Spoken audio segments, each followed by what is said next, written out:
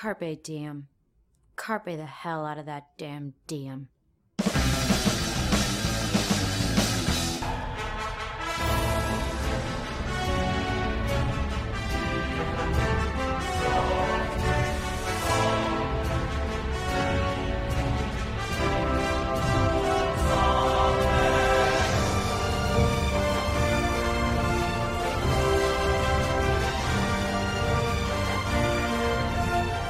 That whole sentence came out like Stan Lee. I'm sorry, kids today's are so spoiled. Hello, I'm Stan Lee, the only creator of every Marvel comic. I did it all by myself. Steve Ditko, who? Jack Kirby, what now? Let me tell you a story all about the bullpen we used to write in together. Somehow my name now got on this it. is a story all about how my life got flipped and turned upside down when I was bitten by a radioactive spider. Oh my god, I need that on something. I need that somewhere. Oh my god.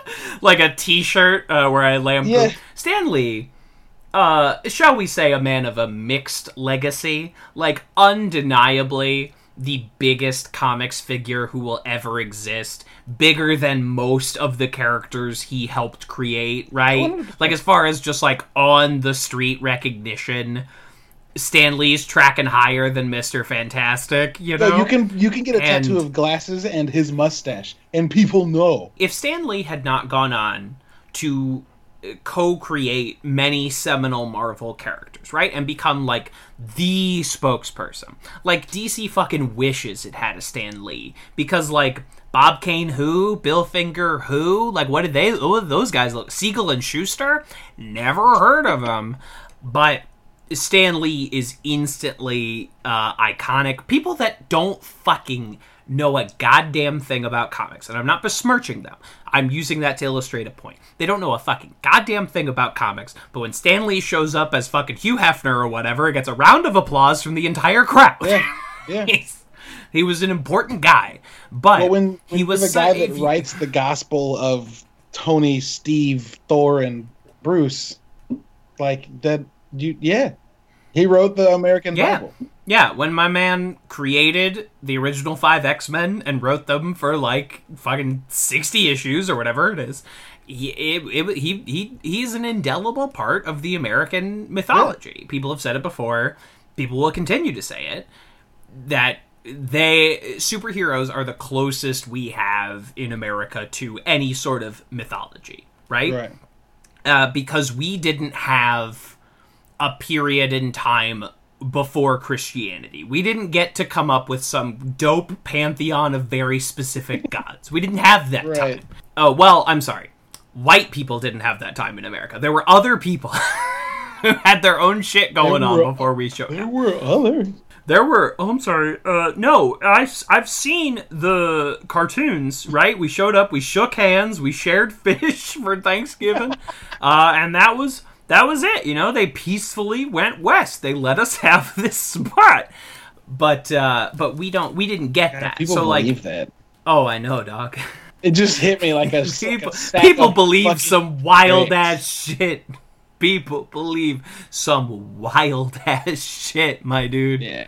I dare we not delve on what some people believe about slavery, right? Dare we not delve on? Hey, I've only, you can only live so long in your life and be able to stomach somebody saying it wasn't really that bad before you think violence is indeed the answer. It was like George Washington's slaves gave up their teeth willingly for their master's mouth. They were paid. I'm like, oh, they were paid. Oh, great. Oh, it's fine. Oh, good. My family's Irish. Oh, that makes everything fine. My family's Irish. We had it worse. Yeah, the Irish were actually second-class citizens, too, and it was exactly the same as American slavery. Let's point out second class and not classless humans. Is this record time from going to Stan Lee to the institution of American slavery on a community podcast? Because I would bet you it is. Kev, I would bet it's the fastest that transition's been made ever. I mean, I have got the clock in front of me. I'd say that's under 2 minutes.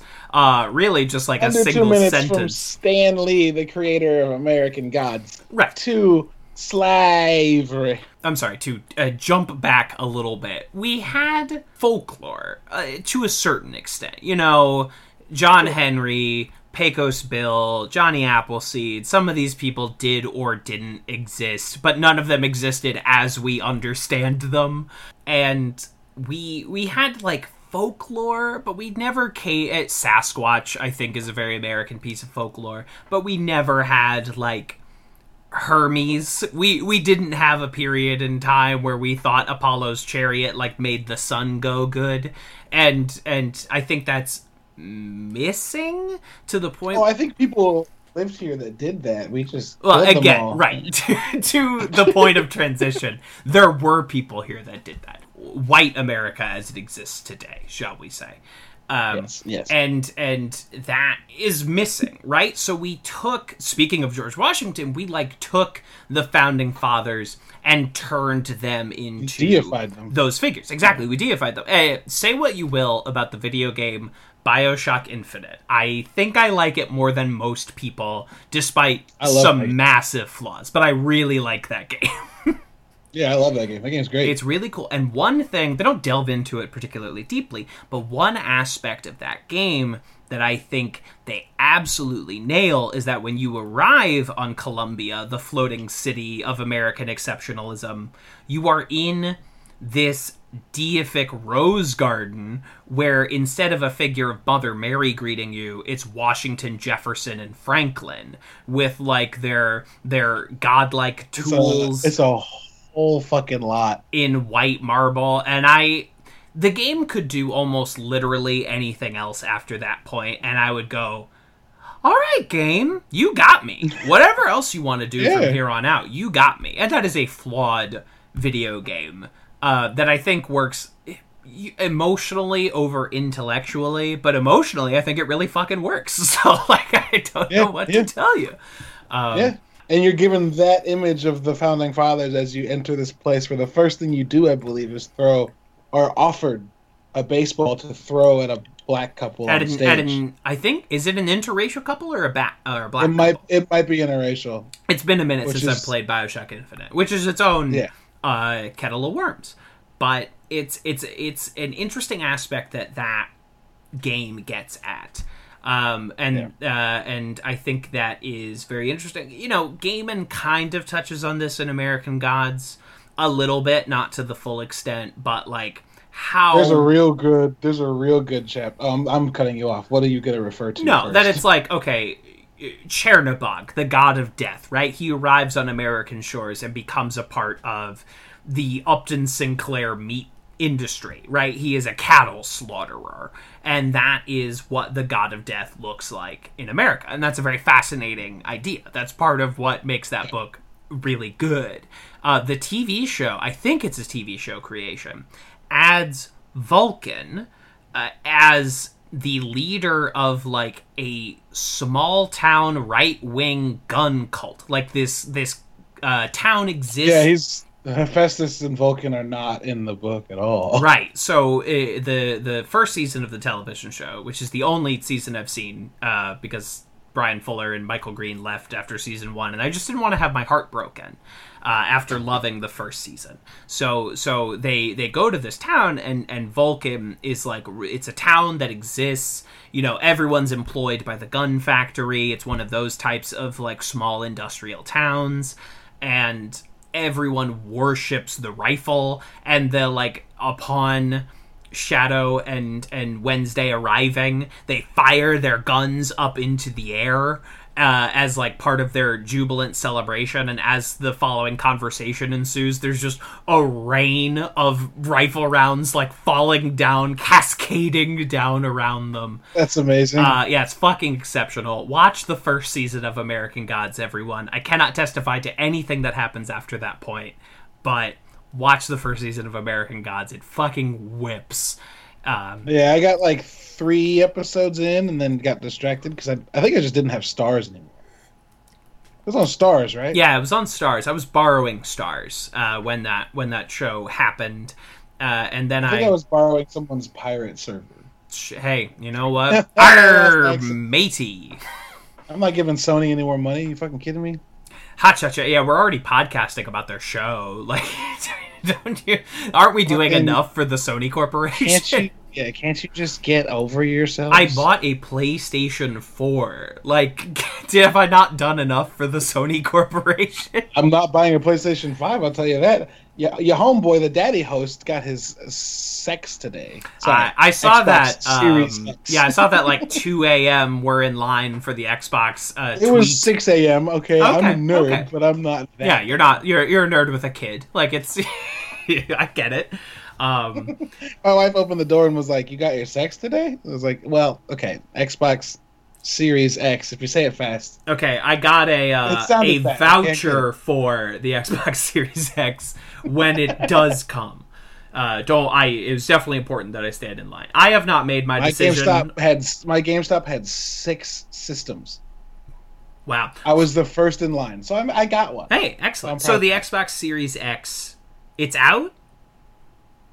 No, I pre-ordered. Oh, okay. You had the permission to pre-order, right? Because I saw that exceptional post looking at the Amazon listings for the Xbox One X, which had like an 800% increase in sales today, which tells me a lot of people are going to be very upset very soon when they realize they've ordered the wrong console. It's incredible, though. It's incredible that happened. Only 30% of those people are going to return it. Yeah, absolutely, because they're like, well, I bought it, and I'll just get Game Pass and play like some dope-ass games for a little while. Yeah, just hang on to it for a couple of years, because obviously I had the money. Right. I'm probably going to get the PS5, the disc drive PS5, but I'm going to do what I always do and wait 5 years so it's cheaper and there's a bunch of dope games for me to play.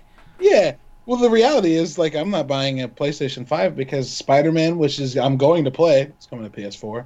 The next Horizon game is going to PS4 as well. Oh, are they both really? I didn't know these things, so yes. I'm definitely on there. Yes, dude, yes. And Deathloop, the incredible-looking game made by expats from one Arcane studio who made their own Arcane studio, and instead of making Dishonored, made Dishonored with guns, featuring a black protagonist and a black antagonist. Hey, that sounds it's okay. Coming to it's coming to PC too. So like, oh sure. Sorry, PlayStation, I don't need your shit. Final Fantasy 16 coming to PC. Sure. Cool. Yeah. Sony, I don't need you. And I think that's ultimately, that's ultimately good, and especially now that like more and more of the hardware creators are buying software companies, which like, okay, we cannot broach that at this point, but... You mean, you're talking about Xbox buying Bethesda? Yeah, I'm talking about Xbox buying ZeniMax, which owns... which is like 2,300 employees and like 7 stables. Right, which owns Bethesda Softworks.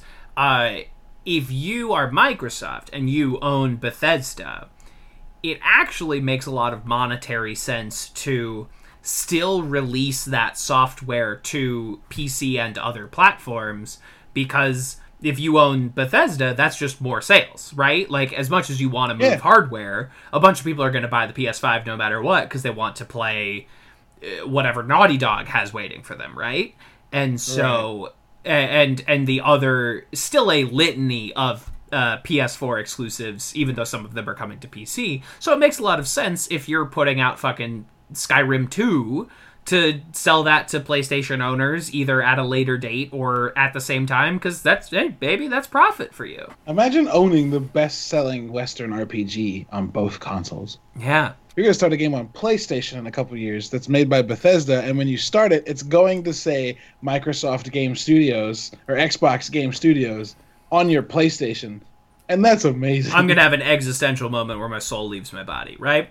There's a lot of PlayStation bros that are going to be like, I don't like this. And they can deal. Who gives a shit? It's the future. Yeah, software should be agnostic. Yeah, software should be agnostic. Software should be agnostic. Put it on all the platforms. Put Hades on PS4. Put Hades on PS4. And just, like, let everyone have it. You still pay. As long as you... No, go ahead. Sorry, can I tell you about letting everyone have it? Because everyone in Hades could catch it. Oh yeah. That's what I've heard is that everyone's The game was is full of sexy. Every single character is fuckable. It's the worst. Absolutely. I have to, by my own laws that I've set down for myself, I have to beat either Marvel Ultimate Alliance 3 or Catherine Full Body to allow myself to buy Hades, but it is next on the list. Oh, I was gonna say if you don't want to buy it, you want to check it out. Just watch me stream it because it's good. It's real. Every voice actor also makes the character art even better. Hell yes, son. Ares popped on screen and I was like, ooh, tasty. And then Ares talked and I was like, why am I streaming right now? I need to take a nap. you just started fanning yourself compulsively. Yeah, I get it. It was a lot. It was a lot. No, I get it. This is, of course, Advanced Community Studies, a podcast about the American comedy show Community that we talk about 1 or 2 episodes at a time. We are the Greendale 3, Pop. Only 2 of us reporting for duty. Steve is on assignment. On assignment? Yeah, that's how I'll refer to anyone missing from now on. I, of course, will never be missing because I both, A, edit the show, and B, I cannot allow you to rank episodes without me. I will not allow it to be everyone must hear my good thoughts. Right, you don't have the doc. Exactly. You have done a great disservice to us. I've consolidated power. You have the Google Doc. I could give it to you. Like it's fine. I don't want it. It's a headache when I look at it every time. Right. It's a lot of information. I as the boss am laying the sacrifice on you, the worker. So like I should actually be paid more. But we talk about this show 1 or 2 episodes at a time. I am one of your hosts, TV's Kevin Lanigan, and together, my cats can do anything. Incredible. I am the daddy host, recently coming off of a pre-order for Journey Gone Successful. Well, that's nice. And I'm a computer, and I'm about to scan my mainframe for some juicy memories. Abed, you're a computer. Scan that mainframe for some juicy memories. We are... Dude, this episode is full of just the Dean shines in like a 30-second period. These are 2 they're so good fucking incendiary Dean appearances and performances, right? That like he's always been good. Jim's been good since day 1. There's a reason they like kept him around as a recurring figure. I feel like these are the 2 episodes where they decide, okay, in season 3 we make him a main cast member. Sure. This is where they like have they're like, we are cementing this as next year you're like in the opening credits. Like your name is going to be on the cootie catcher. Yeah. And that is important because he fucking kills it in both of these episodes. It's very good. It's very good. And of course the best overall season for the Dean is season 6 because they do some unbelievable work with this character. But Jim Rash, always good. Even during season 4, he's good. Always good. I made a salad yesterday, and I could not stop myself from saying Dini Vidi Vici over and over. I saw, I conquered the idea for a free Caesar salad bar. The whole time, my wife was like, "Can you please shut the fuck up?" Can you stop doing that? Can you please not?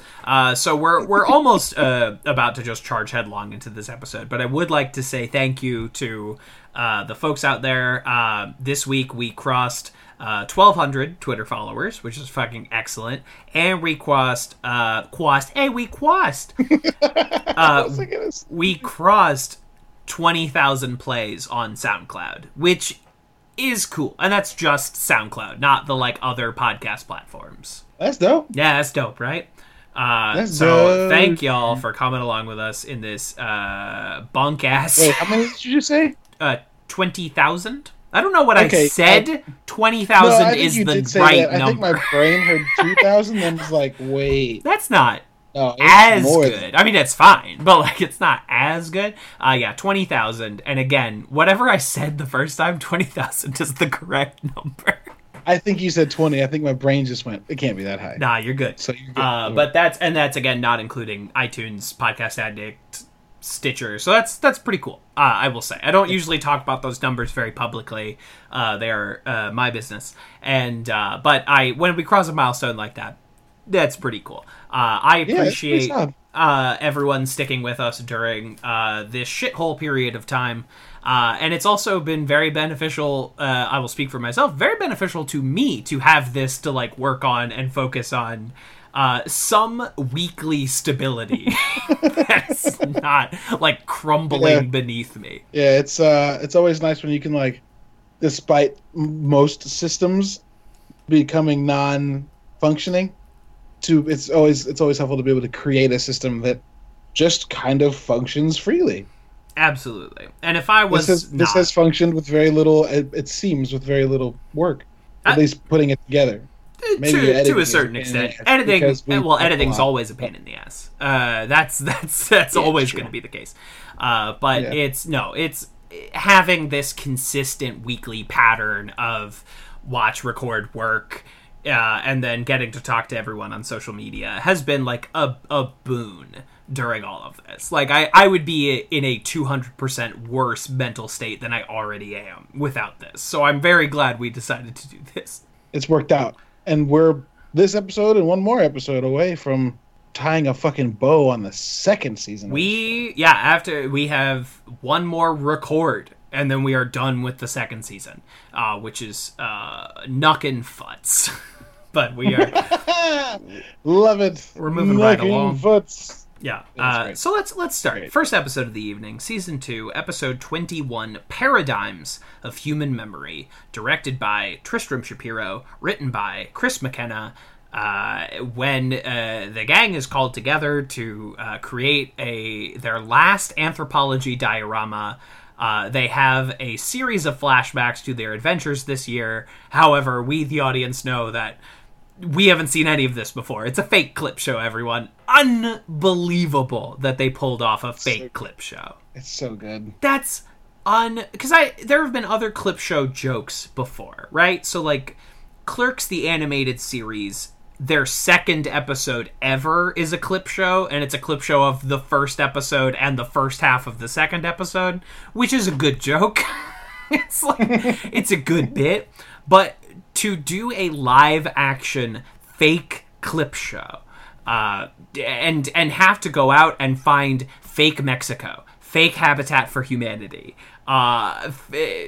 go shoot a bunch of scenes at a riverbank so Troy can say, you can yell at me all you want, I have seen enough movies to know that popping the back of a raft makes you go fast. Which is probably the quote of the episode. That is the moment that just sends It's very me. good. And And it's his demeanor. It's the same demeanor he has when he's singing, like, and he's yelling at people for laughing at him for being afraid of mice. Where he's got his, like, I beat all arms your cocked, and ass. he's like, you gotta come up here, though. Like, he's doing that same, like, short movement. Oh, It's very good. It's very good. perfect, exceptional energy. I appreciate just the audacity to try and pull this off, and to retroactively make all of these flashbacks canon with the Glee Club reprisal later, and to at the same time use this to tell a story where you are unveiling that all year Jeff and Britta have been having secret sex, which rules. It's the amount that they pull off in this episode, and that it comes in, as Neil Goldman talked to us about when he was on the show, came in under time. So they had to create this really long Dean animated end credits tag to just like that's so weird too. I love it. this Newgrounds ass end credit tag So weird. where Jim Rash love does the- every voice. It's very at good. that same moment. Meanwhile, Fucking incredible. Troy, we never said anything about ourselves. Okay, now Okay, really now I'm really mad.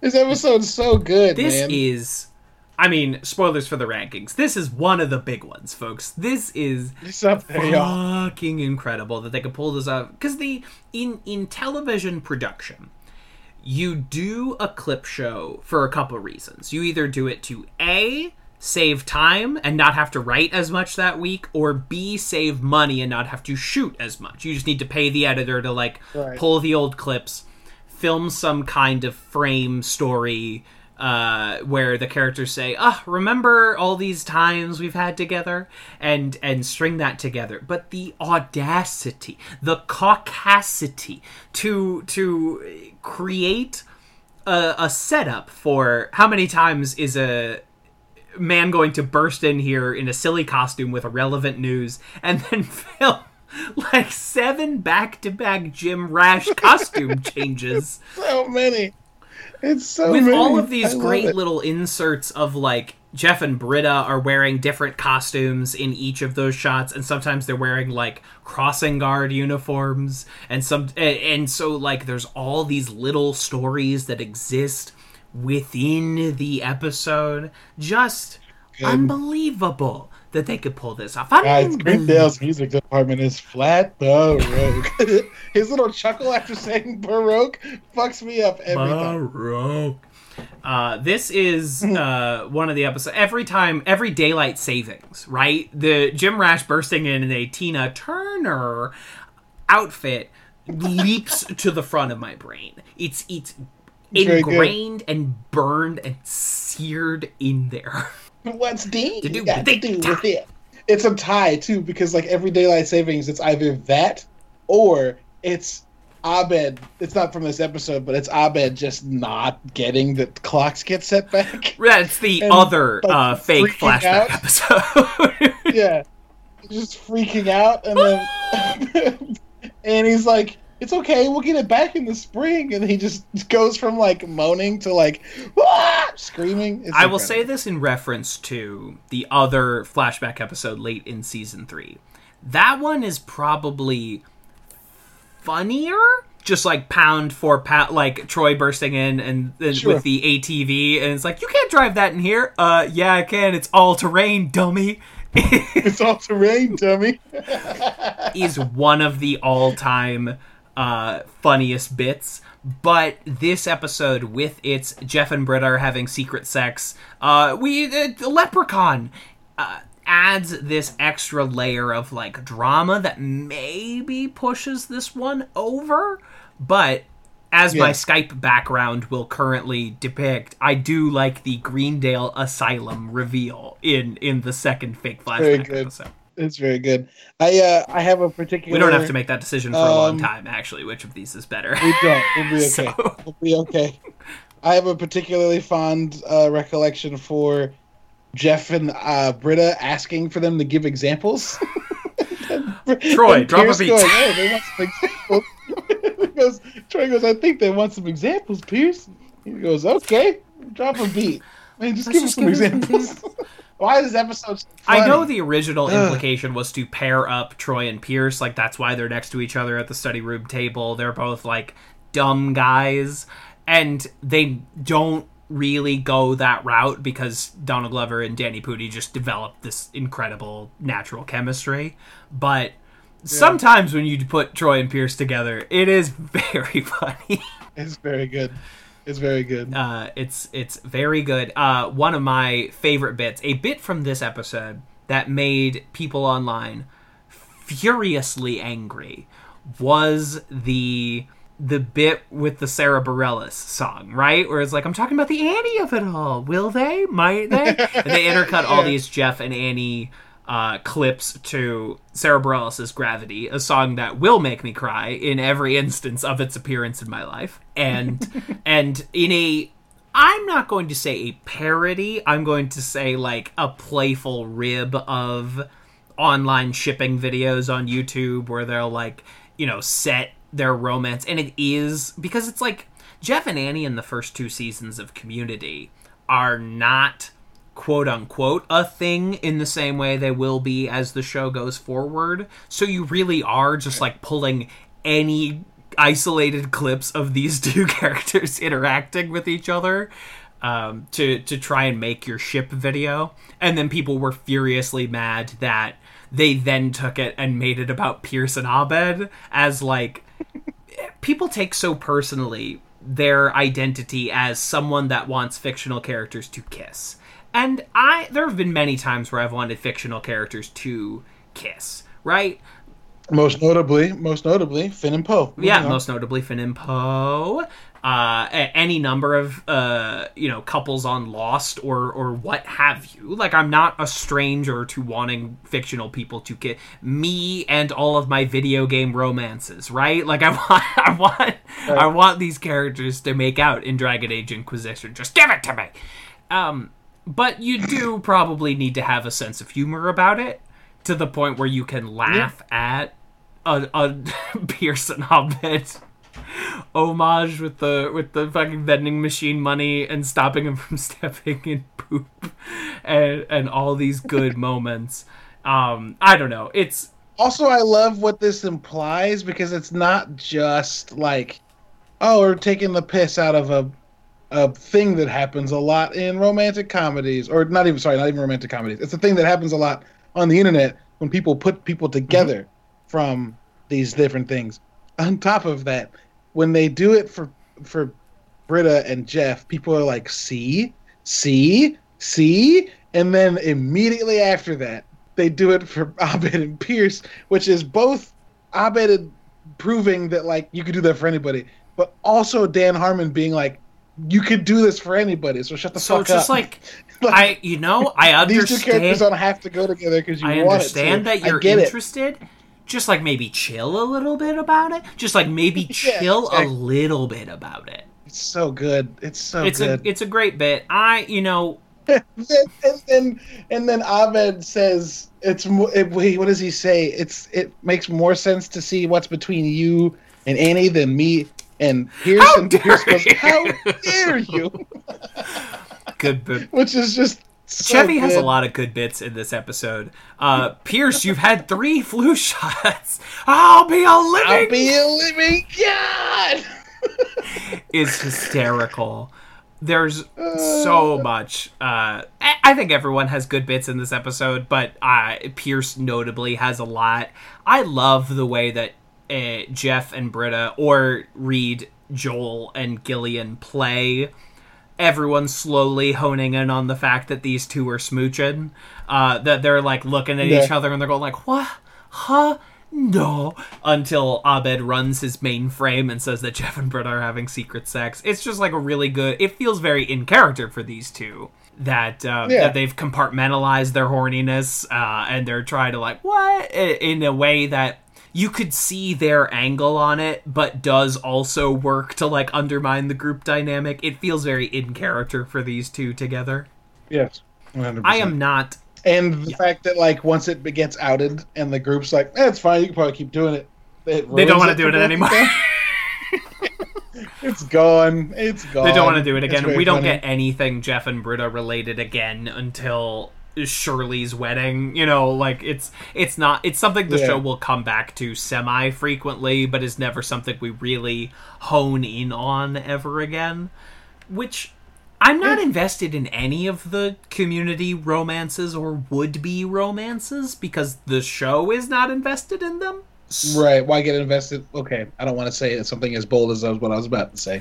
What? You're allowed to get invested. You're allowed to get invested. I also understand your take of, like, yeah, exactly. If something speaks to you, something jumps out at you, that's great. There's this weird, and I'm not just talking specifically about shippers, I'm talking about fan communities in general. There's this weird sense of entitlement because it's the thing you like. That means it's what has to happen. That means it's what must be, and you can apply this not only to Community, fucking Star Wars, any video game, because it's the thing that is interesting to you. That means that it must be the ultimate declaration.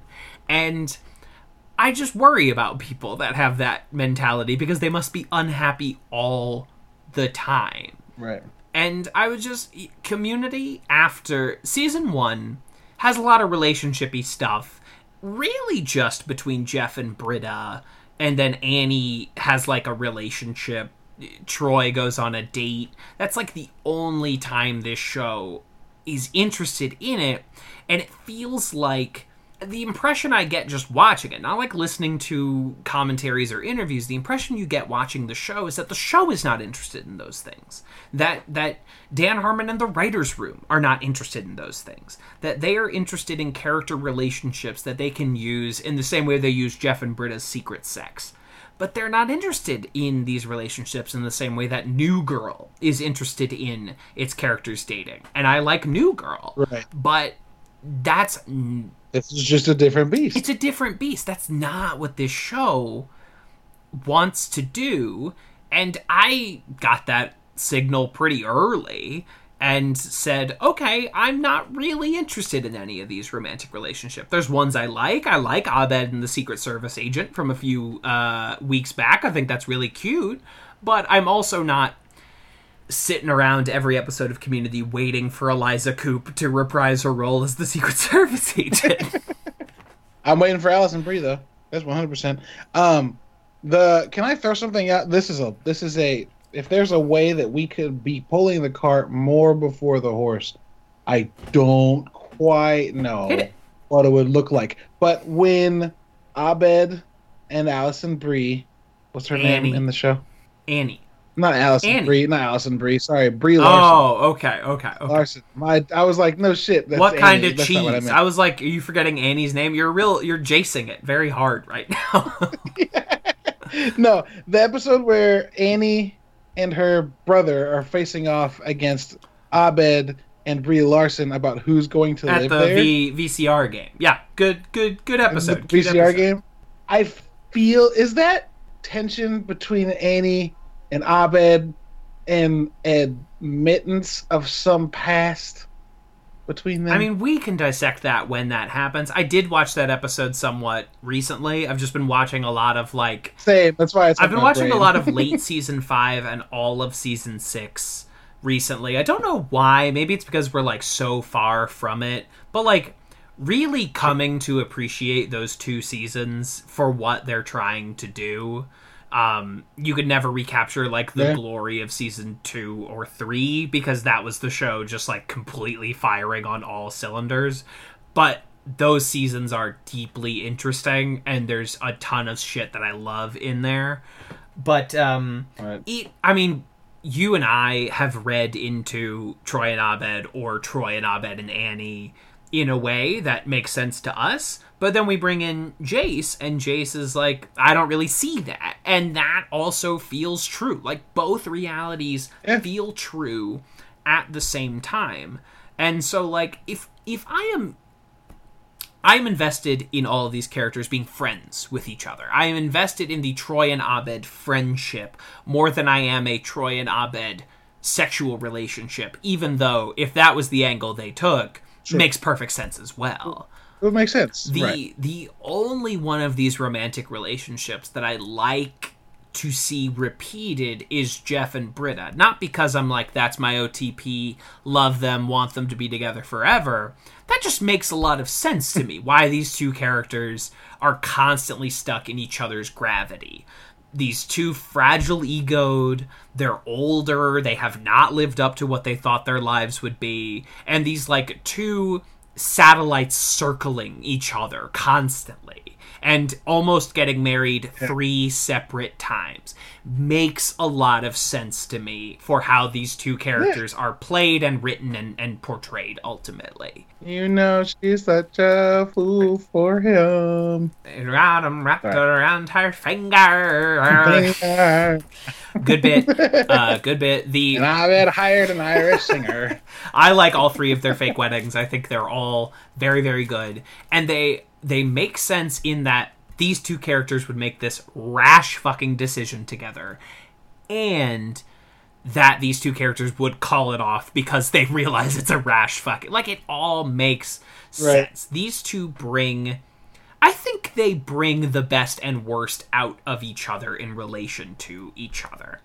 Because they both challenge each other to be, wittier.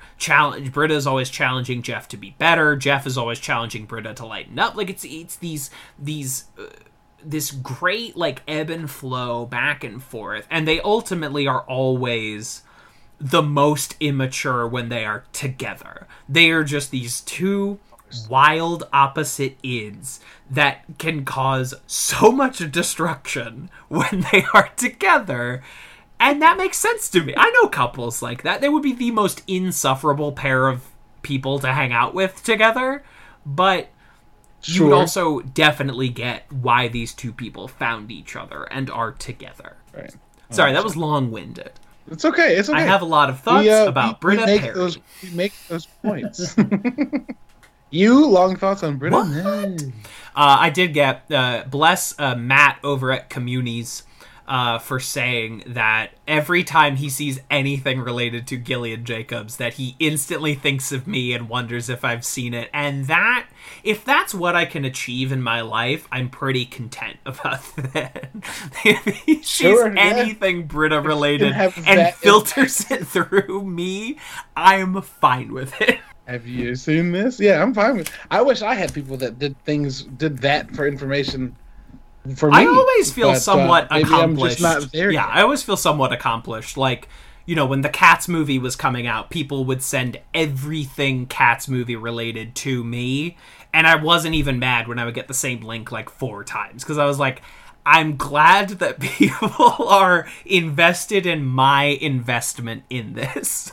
Sure, yeah. It's happened. There was in college, there's a guy that worked at Family Video who used to call me to ask me about what games he should check out, and I thought that was adorable. I think that's great when you've developed, not that like it's your whole personality, but someone knows like this is the person I can go to if I want something about this. And it wasn't because we'd ever spoken; it was because he listened to the podcast. Yeah, and I was like, "Homie, that's adorable. Thank you. That's great." Or like when my mom used to like call me or text me when she was like trying to figure out what movie she was watching on TV, and she would like start listing off like who was in it and what it was about. Like that earnestly means a lot to me. Rather than using IMDb, she used I have a son. Yeah, IHAS. I have a son. And that's very touching in its own way. I don't find that annoying. I find that like, okay, someone like sees me as a thing, as like someone with passions.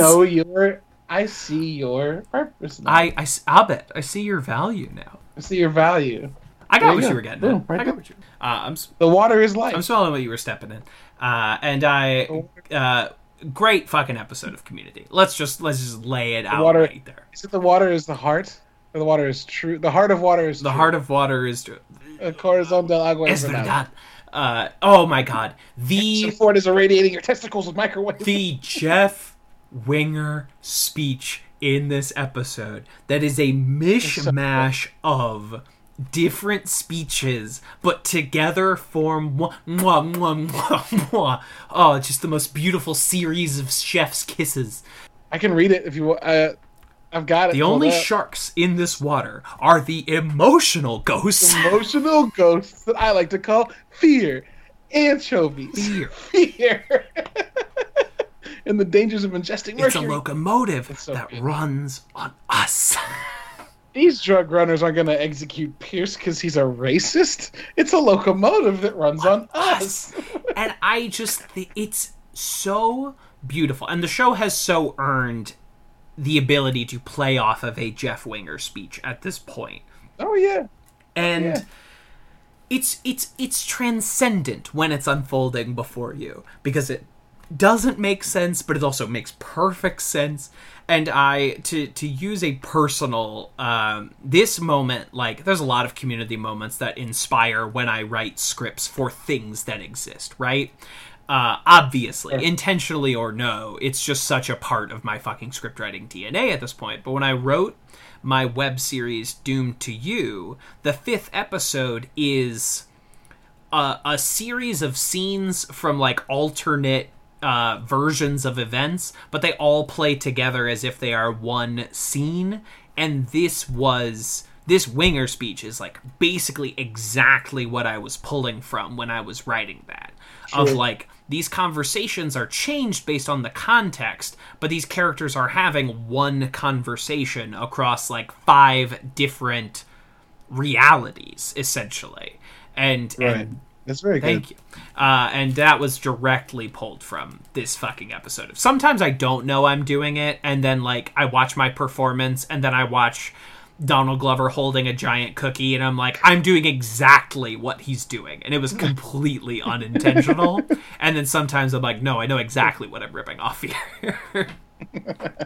Hey, like what's the artist quote, right? That, Artists like, use good lies artists to tell the truth. hide- Steal well. Yeah, whatever it is. Yeah, good artists hide their sources, or no, good writers show their influences.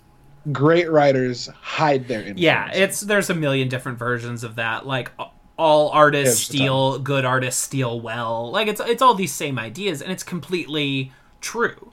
Even if you're not, like, intentionally homaging something, if you've watched and paid attention to, or read and paid attention to good work, the elements of that work are just going to show up in your own work, even if you completely did not mean them to, because you're a fucking media omnivore, and you've just consumed it, and it's just in there, you know? I dislike being called a media omnivore, but you're Am right. I wrong? Yeah. You're right. You're Absolutely. right. Any departing thoughts here on Paradigms of Human Memory? It must be said that this is a fucking call back to Annie's Missing Pen cooperative calligraphy. That Annie's boobs is coordinating these things in the air vents. Oh, that's right. This does start with Chang sliding into the air vents, and Is that a Pierce new shouting, "Is this a new stereotype?" I know these vents like And the he's back of my like, chain. "No, I know these air ducts like the back of my chain." It's a beautiful thing. This Gross. season is not as serialized as season 3, which is like a very, like, we are carrying these plot lines through the whole season. But this bit with Annie's boobs, the Shirley's pregnancy storyline, obviously the Pierce villain story arc, like, this is the beginning of seeing what Community is capable of as serialized storytelling. Yeah, absolutely. And hey, speaking of the Shirley's pregnancy storyline, shall we wrap that bad boy up? Let's do it. Season 2, Episode 22, Applied Anthropology and Culinary Arts, directed by Jay Chandrasekhar, written by Carrie Dornetto. During what is supposed to be the blow-off anthropology final, Shirley goes into labor, and it is up to a combination of Abed and Britta to deliver that baby. At the same time, there is a riot at the World Food Festival in Greendale's parking lot. A race kerfuffle. I think we're using kerfuffle, Mr. Winger. Yeah, the ambulance can't get here because of a race kerfuffle. But this is at the same time, Pierce buys Troy and Abed's signature handshake. Earn your money. Whore. And I like this episode a lot. It is a bottle episode. It doesn't call itself out as much, but we are in this anthropology classroom the entire time. It's pretty much just main cast members, except for a brief appearance by John Oliver, a little Starburns, a little Neil, a little Vicky, the writer for Dean Magazine. This episode's... I remember seeing it the first time and being like, boy, a lot happened there. Why? And then I remember encountering it every time since then and being like, oh, it's tying... It's stuck with the unfortunate job of, we have a banger to close this season on that's going to do absolutely nothing with the threads that are loose in this season. So let's tie those off. Right, we need, like, Shirley cannot be pregnant for the paintball storyline. We need to... Damn it, Shirley, forget about your kids. Think about the people that need you. She cannot be pregnant. Paradigms of Human Memory, we just talked about how good Pierce is in it. Pierce needs to be the villain again for the next episode, so we need to do one last Pierce villain setup on top of that. Yeah.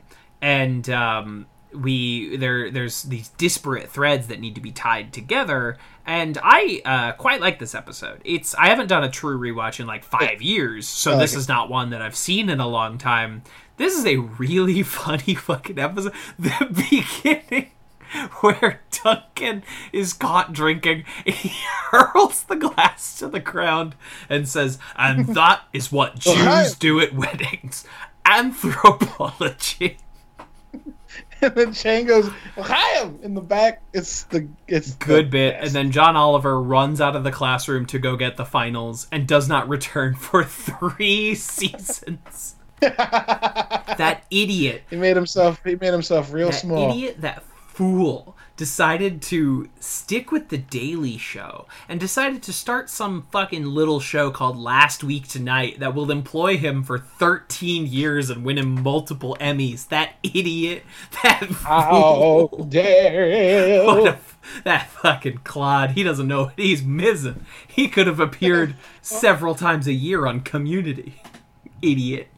You could have done something with yourself, you fucking numpty. Clod.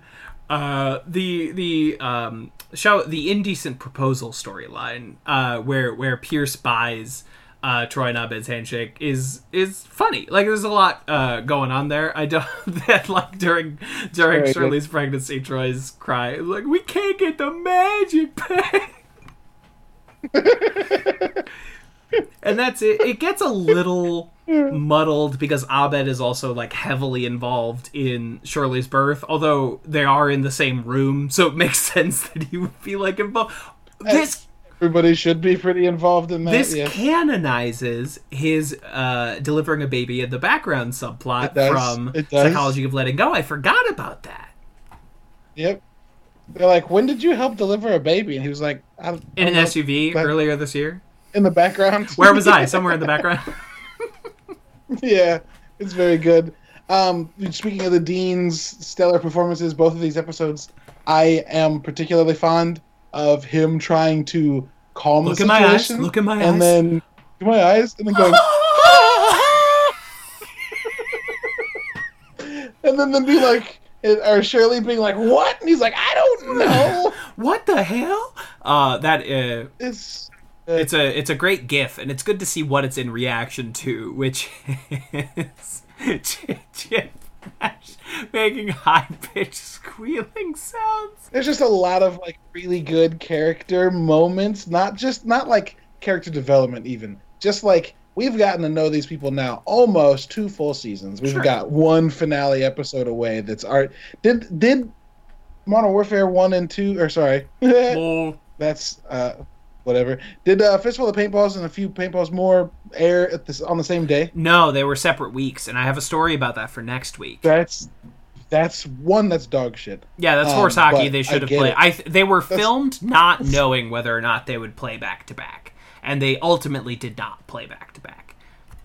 That sucks. They should have played right into each other. But anyway, knowing that, like, you know, these episodes are coming, and none of these moments are going to, like, well, not none of these moments, but a bunch of these moments are like, hey, we've been with these guys for a minute, and like, let's see what they would do in this wild ass situation. So seeing the Dean like act composed because he's trying to impress somebody, the writer of fucking Dean melting magazine. down, the writer of Dean stop writing.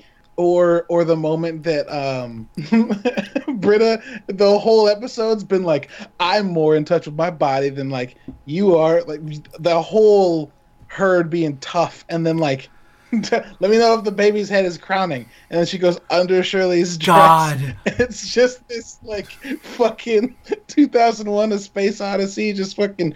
Whoop, with like low rising orchestral or choir she's music. in this all black space. It's really well done by Jay Chandrasekhar and co. She's in an all black space with the rising like monastic choir or whatever like score is rising up as her eyes get quieter, and we just as the camera stay gets in this closer. void. It's perfect. It's so fucking good.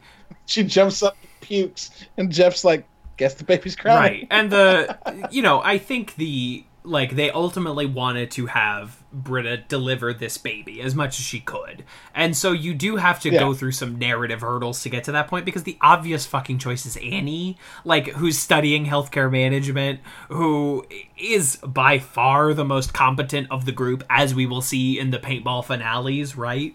And she is the obvious choice, but we have to eliminate her, that she's like, I haven't read a book about giving a birth to a kid. And then Abed is the next obvious choice, because he's literally already delivered a child and is an impartial robot. But Shirley eliminates him because of gender, and so it does fall to Britta, and it's magnificent what they accomplish here. Like, it's pig saliva. It's the same active ingredient, but they just dress it up. How dare they? It's very good. It's very good. It's the same quibble I had a couple weeks ago, that, like, Shirley is not the active agent in her own pregnancy story arc. Sure, yeah. You know, someone can only be such an active agent when they are literally giving birth. Like, you do need someone to facilitate that. It's just the same quibble I've come back to for this whole plot line, that after this episode is, like, never mentioned again. You know, sometimes you gotta do a thing for a specific, I guess, idea you have to land. Yeah. And then after that, you just, we landed it, so why keep talking about it? Bye. I get it. Yeah, you can't, like, what are we supposed to do? Do, like, another season where, like, Shirley is raising Ben? Like, no.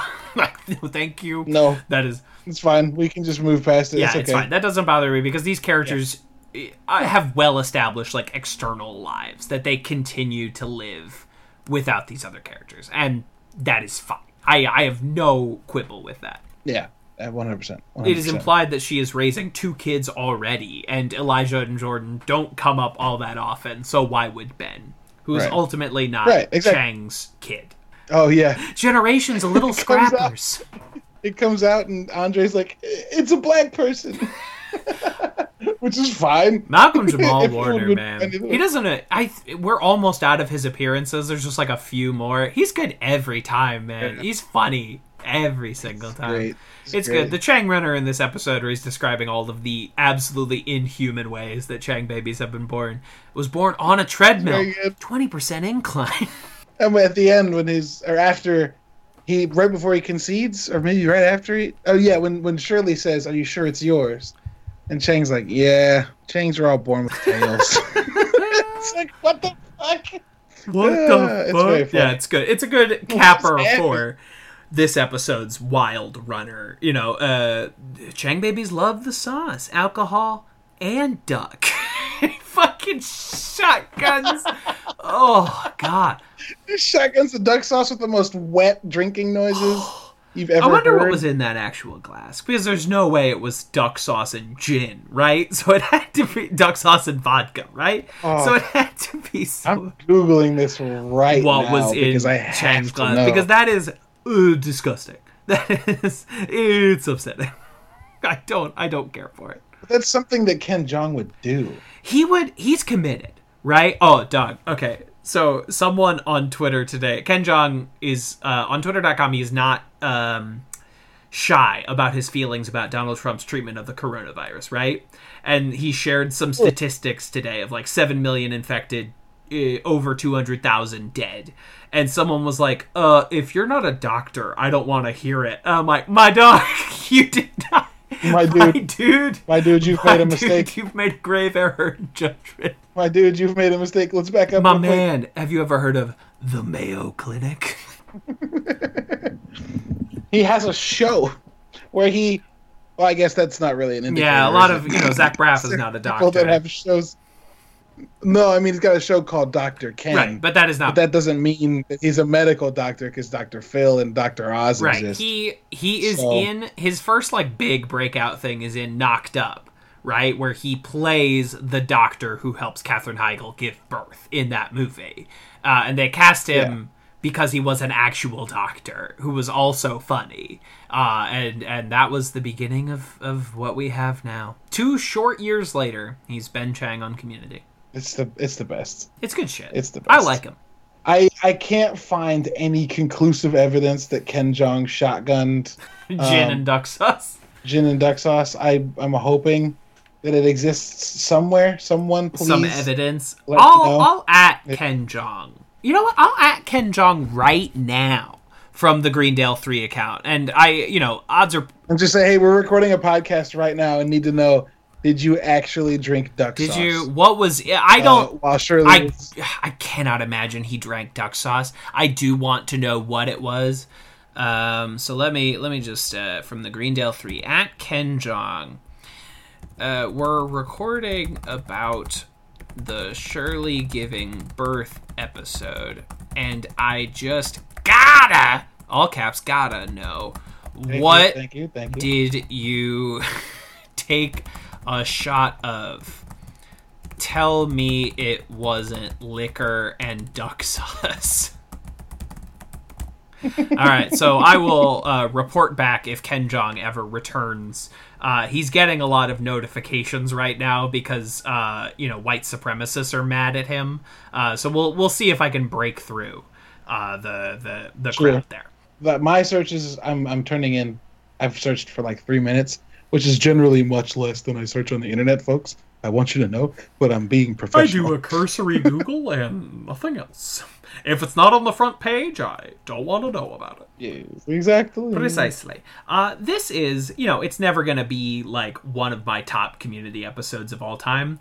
This is a consistently funny and entertaining episode. I remember the first time I watched this in like fucking 2010 or 2011. It did make me tear up. Not because it's, like, incredibly sad or incredibly touching, but, like, I don't know, I'd gotten to know these characters for 2 years, and, like, they were helping their friend give birth. Like, that was kind of beautiful, even though this episode is not going for that tone at all. Sure. I mean, it's arguable that it is, though, right? Because Sure. the whole lead up to Shirley actually giving birth is basically everyone else in the room coming to grips with the fact that, like, what they have, what they are, is a good thing, except for Pierce, who's an asshole. But, like, Abed and Troy, and, like, giving up the shake, and then the loss of the magic, and then finding out it never left, right? Because they're true friends. Or Britta being like, I know my body more than you ever will, and then, like, backing out of an opportunity to, like, put her money where her mouth is, essentially. Good bit. A perfect Britta storyline. A perfect Britta storyline. Exactly. This baby's Greendale. You don't have to name it that. I'm not assuming that I have that kind of power. I'm just the deliverer. Excellent bit. It's so Together good. my cats can It's do so good. anything. An immortal quote that is built up here. A really strong, solid episode for not being an all-timer. I mean... Yeah. Jim Rash's like the Dean fucking everything he does in this episode is funny, but particularly the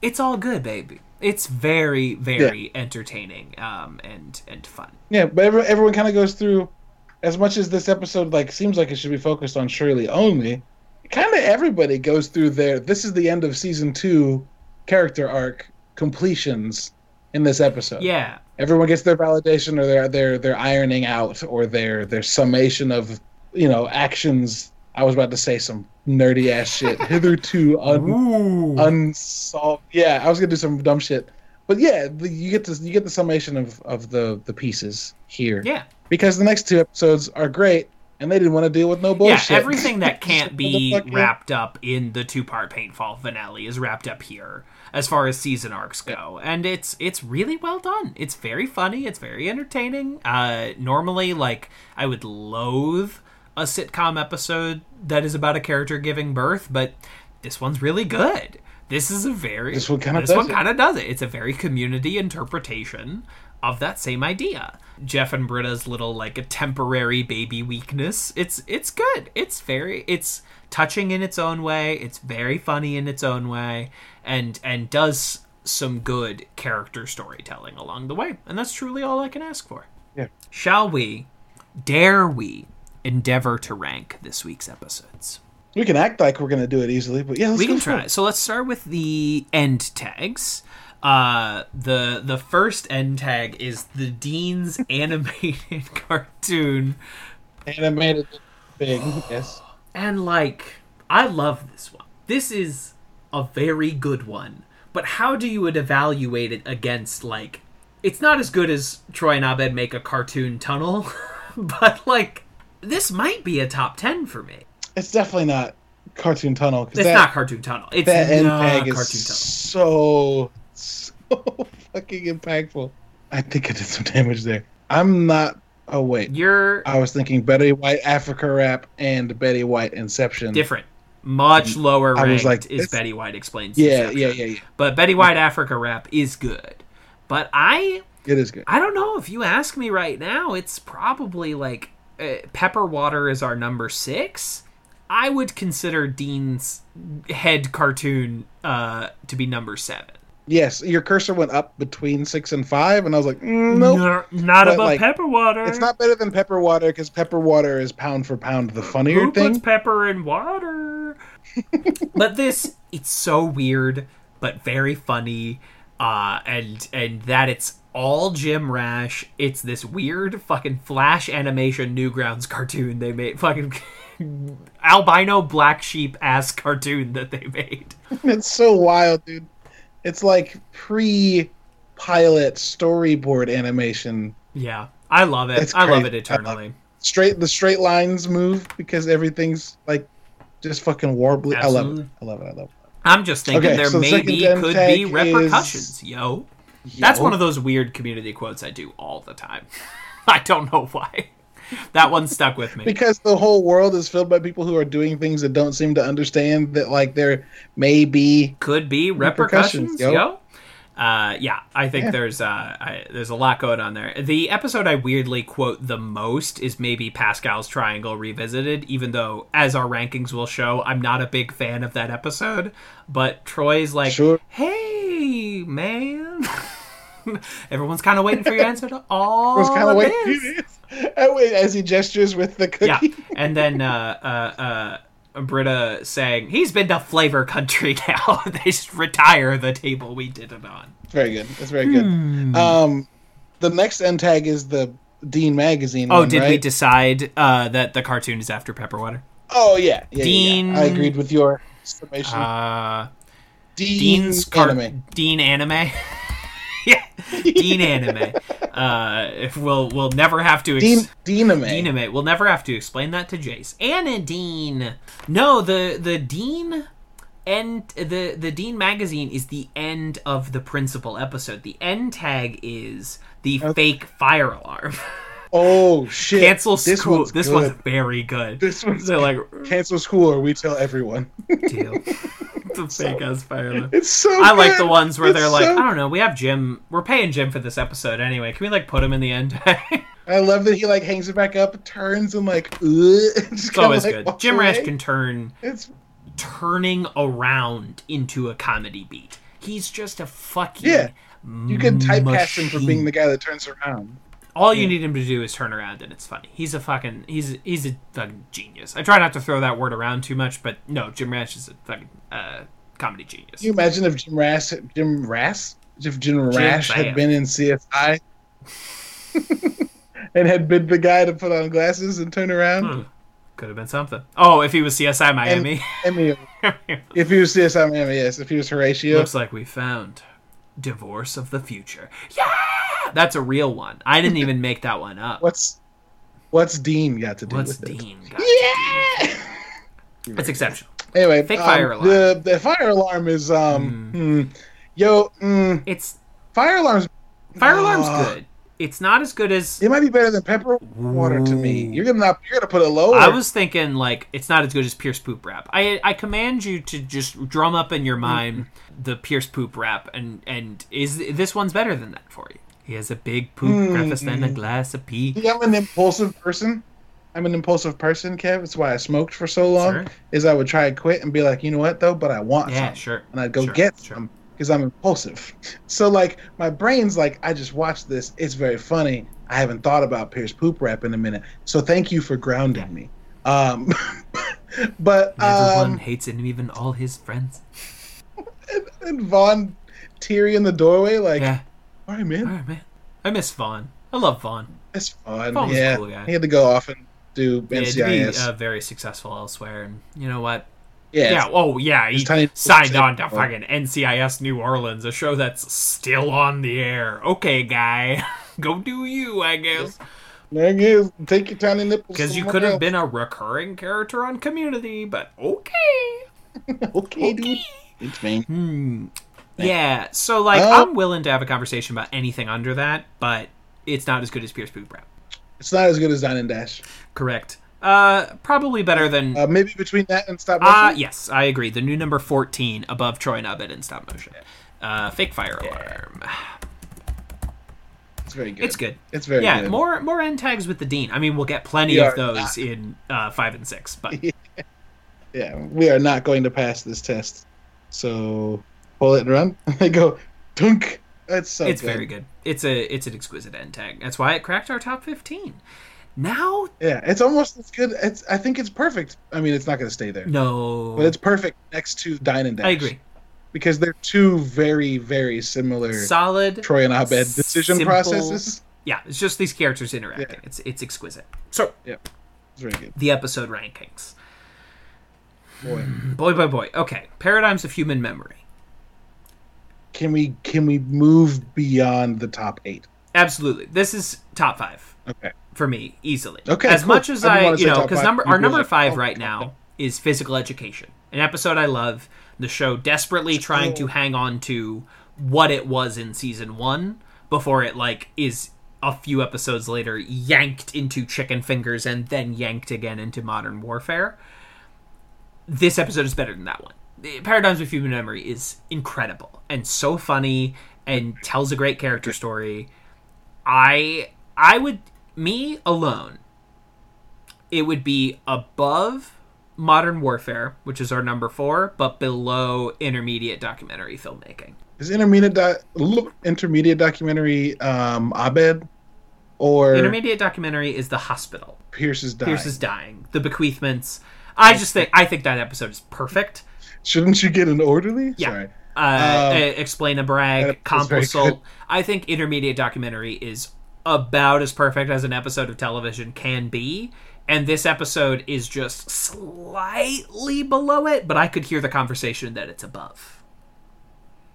I think that like for again the thing I keep saying is pound for pound, and I'm going to sound like a broken record, but there's low moments, and I don't mean low in terms of like on a scale from 1 to 10. I mean low on in an episode that's full of 10s, so like low is like a 7. There's a few moments in that intermediate documentary filmmaking that are not skippable, but I kind of tune out. You know what I mean? Like when that part's coming up, I'm gonna go refill my water.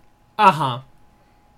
I don't think I get up during Paradigms of Human Memory at all. Like I think I'm just wrapped to the screen. I mean, it's exquisite. For me, that's enough for it to be the number 3. As much as intermediate documentary filmmaking is very good, Very good.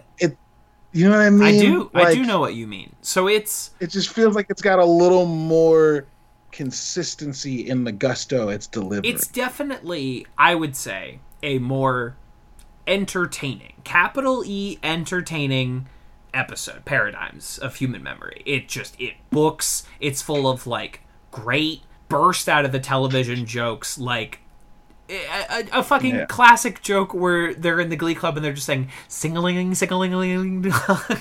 Yes, but then is it character development important like IDF is? IDF is much more on the character front. I mean, I love Paradigms, but intermediate documentary is If all we're gonna go with character. what we've been ranking things on, 1, 2, and 3 are episodes of deep and profound character development. So I would accept it being the new number 4. Thinking of that specifically. I am glad, and the fake flashbacks will have their another day in court coming up for an episode that might be better or it might be worse. It depends on what day you ask me. And when I say worse, I just mean like not as good. You know what I mean? Like it's not Not as good as worse. this, which is number 4 on our list of like 40 episodes. New number 4, S2E21, Paradigms of Human Memory. And that episode has John Hodgman. Incredible. Dude, that episode's so good. I love that episode. Stop letting him make you realize things. I knew it. Man, great episode. Okay. Whew. This is getting tough. So now, applied anthropology and culinary arts. What's our 25? 25 is English as a second language. 25, all the way up there. Okay, I'm using it as a sample for my own brain to say, like, okay, are we going to start looking above that, or are we going to start looking below that? What do you think? Because our current number 25 is English as a second language, where they figure out Chang is faking his degree. I think anthropology is not as good, but it's not far below that. It's much further below that for you. Because right under that is romantic expressionism. Watching Kick Puncher, Troy Likes Annie, classic season 1 episode. I think that is, like, as far as what season 1 is doing, that's one of the best examples of it. But then we're looking at, like... No, I wouldn't put it lower. My grunt your grunt was higher? I could also see higher. Yeah. I could... Because, not if we're thinking, much higher? No, it wouldn't break 20. Okay, so let's look at number 22, the season 2 premiere, Anthropology 101, another big anthropology classroom episode. Yeah. I could honestly go either way, because Anthropology 101 has Jeff and Britta's fake kiss in the anthropology classroom. Jeff and Britta's open mouth kiss is enough to keep it in its which, place. like, yeah, you can't. I'm sorry. That is an implacable moment. I love that so much. It's so great. It's so disgusting. Great. It's so fucking painful. Right, and then right below that is Beginner Pottery. This episode is not as good as Beginner Pottery. You're right. I love Beginner Pottery. First Halloween episode. Slater, the Halloween party. Yeah. Uncomely or unseemly. Unseemly. What I think what you're saying is, I own a cowboy outfit. It is tight. Did it come that way, or did you have it tailored? Your toy gun to my head? I'd say yes. Let's look at episode 2. Pierce is tripping balls. It's like Grumpy Old Men, but not hilarious. It's like underrated episode. It's very good. And every outtake of him saying different things is also funny.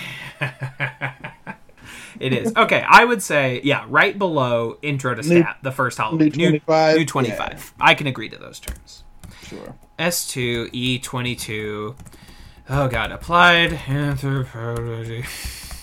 And Culinary Arts. It's interesting to me because, like, as this gets deeper, like, 21 through 24, before we added this, I would agree are better than this, but I think this might have a leg up on Messianic Myths and Ancient Peoples. I know what you mean. I like Messianic Myths a lot. It's not the funniest episode. It's a deeply interesting episode. Yes, and it's a really, really good episode for Abed and Shirley.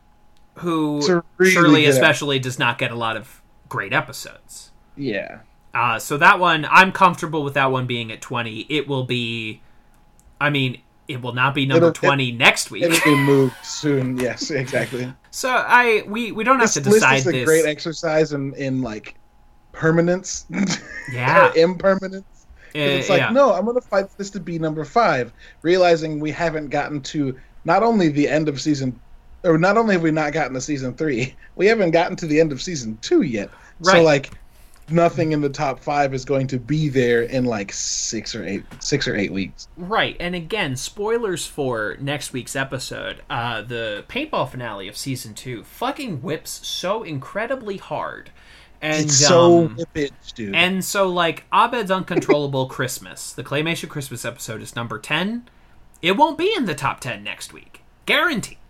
This is it's fucking competitive out here. We don't have to decide this now. Are we ranking those episodes as 2 episodes or 1 episode? Which 2? Wait. The paintball finale. Because it's 2 parts. Oh, fuck off. I think... No, it's got to be 2. It's got to have the weight. It's got to have the weight move things in this list. I agree. Because both are good enough that they deserve to make other things go down. Right. And there are absolutely. And there are two more two-parters after this one to come later in the show, and so this was something we did need to answer. I think this will work out very favorably as two parts for the season 2 paintball finale, and maybe less favorably to like the season 5 treasure hunt finale, which I also like, but one of those episodes is just set up. It'll be tough. Okay, well, that's something to look forward to. It's going to next be week. Big problems. And we are over into the plugs. Anything to plug this week, Daddy Host? I feel like I do. Oh, you know what? Sorry, my brain is mush, man. It's Blur's day every day in the quarantine zones. It's been a week where I don't want to say I've been introspective because that seems to have some kind of connotation with it. But I've had some time to like organize some things, and I just like, without shouting too much out, like my blog and all the stuff I'm doing is taking a week off next week because we're kind of doing an overhead week where we make sure everybody's all right and gets a good break before fall comes, because that's going to be a shit show, and this year's already been one. But that means that like if you haven't gotten on board, or you are on board with what I do, it's going to get better, I think, because we're giving people time to relax and be themselves. Which I also would like to use as just a shout out for mental fucking health. As someone who's had chronic depression and who's living through one of the most depressive time periods with so many other people right now, don't feel bad giving yourself a fucking break. We know that like we've each taken breaks from things that we've wanted to do, Jason included, and like we would never be mad at them. We would never be mad at you. We would never be mad at each other. Like, there's no reason to not like, this year's been it's been a real one. Yeah. So I'm gonna chill and be quiet for a little bit, or maybe that means hanging out with your friends because you've been quiet. Just give yourself grace. That's my biggest shout out, is that like I've learned while managing a thing with multiple people in it, that grace is a big it's a thing you can swing, and people like when you do it. Like, it's chaos, be kind, take care of the people that mean a lot to you, and especially like we're doing a community podcast and I love doing it, but if you needed a week off, take it. Like, right. There's no reason to make you do anything. I was really hard up this weekend. I think a lot of us were. And like the only solace I found was like, I'm going to listen to Nick Cave and catch up on Sex Criminals, one of my favorite comics of all time. And that is so I hope like everyone can find their own version of that. Like, obviously we're not done. We're in the middle of it. There's so much going on. And know when you need to take a second and recoup, because during every other period of civil unrest and uncertainty, people still made art, people still got married, people still had kids, people still did all of these things, and life continued on. I find a certain amount of solace looking back at art from the 60s, from the 70s, from the 80s, and saying, oh, they also thought everything was about to end. No inconsiderable amount of solace. You're absolutely correct. And it's like, it's only some. It doesn't fix like what's going on, but it is good to like to look back at like fucking Watchmen the comic and go like, this is written and drawn by people who are pretty sure the world is about to end. Like they're pretty sure we're not coming back from this. And there's a certain amount of solace to be found in that, I think. Because we're 40 years past it. And everything is still going. I mean, things still suck in a lot of ways. A lot of things have gotten better. And that is important to remember. 5 years ago, gay people were allowed to marry all across the United States of America. That ain't nothing. I think we worked together that day. Is that true? That might very well be true. I was absolutely at Starbucks that day. I think I may have hugged people, and you may have been in that group. It was a great day. That was recent. A good day. That was fucking recent. Not that long ago. Yeah. And so, I mean... and further on the topic of taking breaks, like, especially now, y'all, October and November are gonna be something. It's gonna be something. And, like, I think everyone needs to steel themselves. That's right. Not because I think bad shit's gonna happen, but it's not gonna be easy. No. But the things worth fighting for are never easy. Do join us next week when we cover Community's excellent 2-part paintball finale. I can't wait to watch it several times over the next 7 days and then talk about it with you. So good. Has anyone ever been cooler than Allison Brie in the Western Paintball episode? I don't think anyone ever fucking has. Nope. Oh, it's so good. It's so good. It's gonna be great, and we'll hash it all out next week. You get a shit unarmed man? I don't know. You're eating my beans. I guess it's a good I'm not unarmed, seeing as I'm eating your beans. Everyone's good. How is that the best anyone has ever looked? Is all the cast members of Community in that episode? Everyone's Western. Oh God. Okay, we can't start. We can't. We'll get there. This was a teaser. check out my recent appearance on Dom and Andre in the morning on their episode talking about physical education, one of my favorite episodes of season 1. And we'll be back next week. Title is incredible. Yeah, it's excellent. We had too many hosts to pull it off, but Dom and Andre in the morning, they're good dudes, and check out their show. It's a lot of fun, and we will be back next week. But until then, pop. Zip, zap, zooey. I hate it. I am seeing your chain, and I'm so ill. This is a warning, I can't be killed. All in your cabeza, without a chaser. Not another teacher with this much flavor. So if you had to cast Weird Al in a Coen Brother movie, which would it be? Okay, so I have to cast him in a Coen Brother movie, one that already exists? Sure, yeah.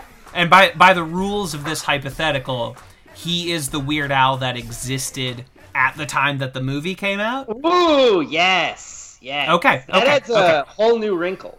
I think there's a few easy ones, and I feel pretty comfortable rattling that off. I think he probably could have fit very well into the universe of Raising Arizona, even if he's just like... Shirts. The Hawaiian shirt. So I'm thinking like when John Goodman and William Forsythe rob a bank and they tell everyone to freeze and get down on the ground, and they're like, well, which is it? Freeze or get down on the ground? Yeah. That could have been Weird Al. Yeah. That could have been Weird Al. The second one, and this is a slightly different pivot, I think, take an inside Llewyn Davis, right? Very stripped down, like every shot is lit by cascading beams of light as dust intermingles through it, and he plays like the owner of the folk club, the Lantern or whatever that place was called. He would play that guy, the like skeezy, if you want a spot on stage, you have to sleep with me manager of that New York City folk club. Oh my God, that's the thing. I want a gritty, sleazy Al. But my true pitch for Weird Al to pivot out of the parody music, not forever, but like expand his career a little bit, because he has, again, a fairly robust animation voiceover career, really just like playing versions of himself with few exceptions. But the pivot I would make for him, and I'm normally not 100% in this guy's corner, but if you presented me the idea I'm about to pitch to you, I'm the first person in line to see this movie. You partner him up with Judd Apatow. You get Judd to give him the Seth Rogen, Amy Schumer, Pete Davidson. You either have him as the star vehicle of that movie, which I'm 100% for, and I would be line one, or you give him like the LeBron James role in Trainwreck. Not necessarily he's playing himself, but he is Bill Hader's friend in a movie, or he is... He is where Bill Hader just sits down in a cafe and goes like, "Oh, hey, Al." Yeah, exactly. Hey, Al. In the same way he says, "Hey, LeBron James" in the movie Trainwreck.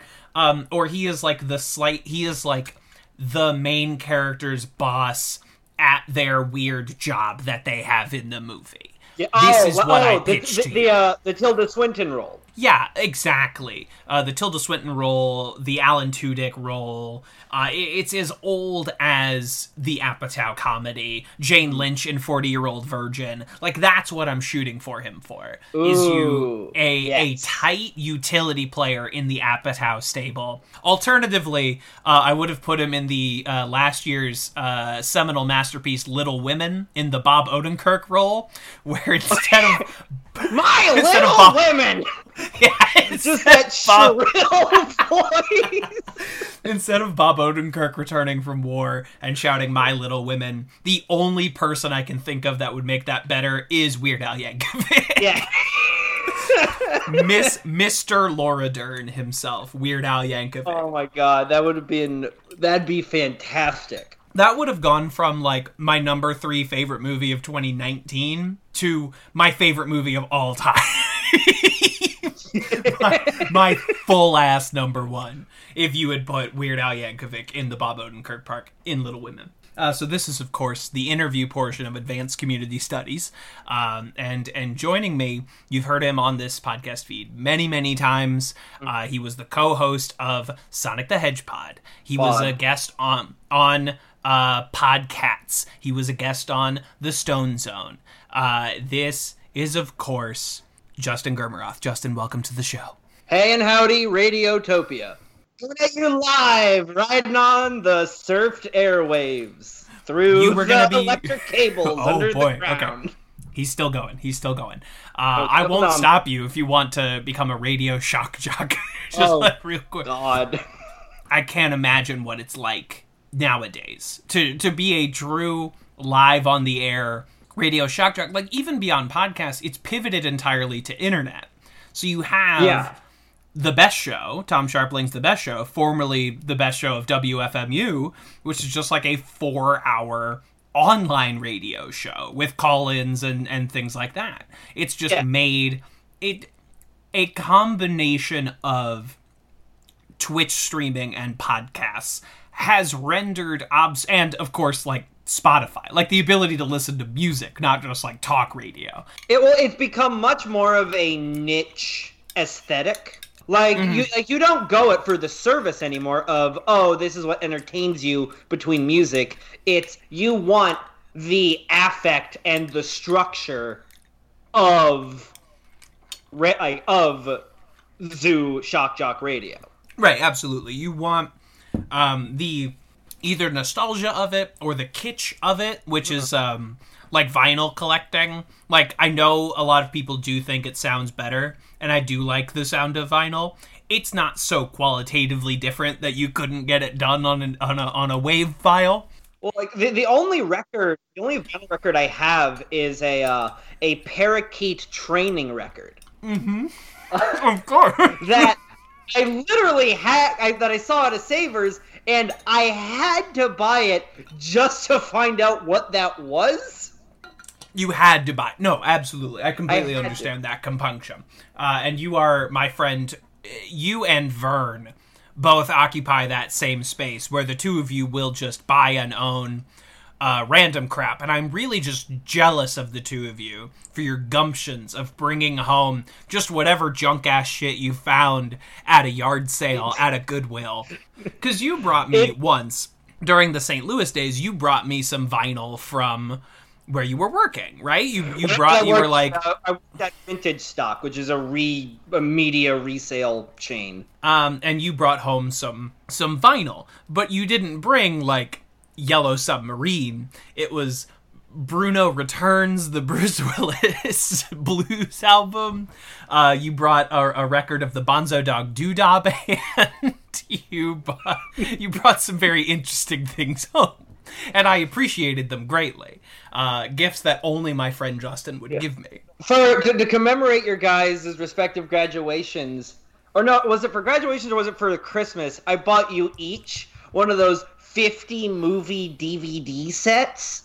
Oh, I think it was Christmas.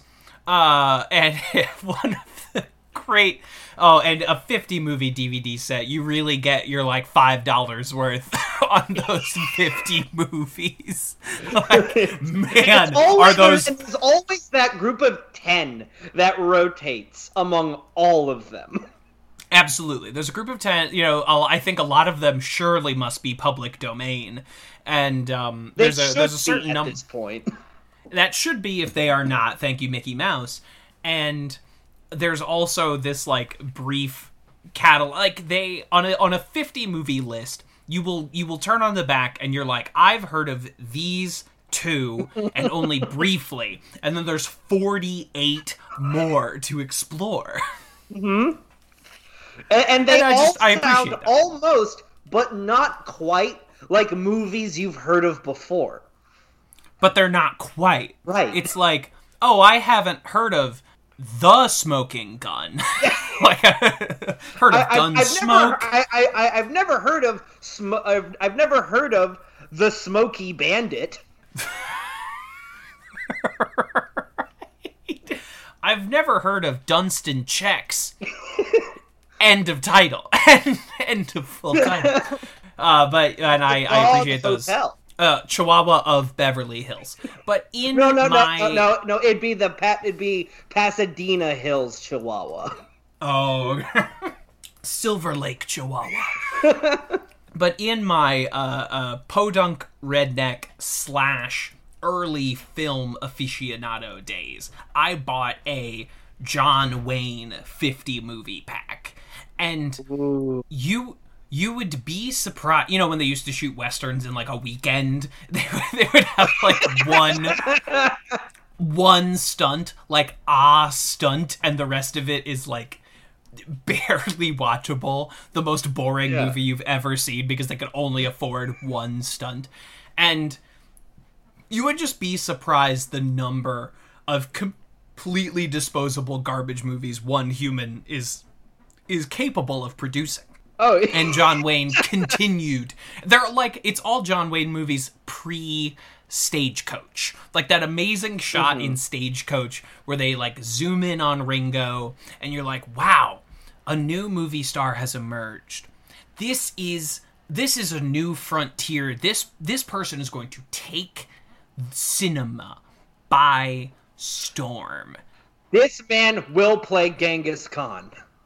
Yes, as only John Wayne could. Hey, you Mongol. These were all before anyone knew who John Wayne was. Carter women. Back when John Wayne was just some dude named Marion who wanted to be in movies. And this was the movie you got. But let's at least pretend to talk about the thing we're here to talk about. Yeah. So, Justin, you and I have spoken about this briefly, but I want to hear about your community journey. What is your story with this show? Well, we did kind of go into it a little bit during one of the quarantine episodes of Jive Action Nerds. My experience for Community was I binged it during the darkest and deepest depression I've so far had in my life. So the context of watching it is not positive, but I can't really say it was exactly a light in the darkness either. Mm-hmm. It was just something I half numbly experienced. It was another thing that happened to you during that period. So what year is this? This was in 2012. Okay. Like the winter, like the latter half of 2012 into the first half of 2013. Okay, so you got to like season 3. You about halfway through. Have you, since you emerged from that darkness, or at least into like a slightly lighter patch of darkness, have you seen anything past that point? No. You've not, I think at one point I tried watching it again, and the first episode I saw was the Floor and Lava episode. Uh-huh. Good episode. Yeah, and I thought, this is cool. I'm glad they're still doing it. And then I moved on with my life. Oh, and that's a beautiful journey. Like, I'm very sorry to come onto a show wholly dedicated to dissecting a very well-produced show that means very much to the hosts. And I can't even say I finished it, or I even really look fondly back on it. I thought it was funny when I was too sad to laugh. When you could just acknowledge that something was funny. Exactly. Without it ever being able to elicit an actual laugh out of you. Yeah, I could go, yeah, I kind of relate to Abed, or, ha, she is Jewish, like me. And that was the extent. It. I am annoying, like they are annoying. Yeah, I understand that. I've been there, man. Pierce is old. That guy's old. Huh. Jeff is really handsome. I can appreciate that. Yeah. But this is...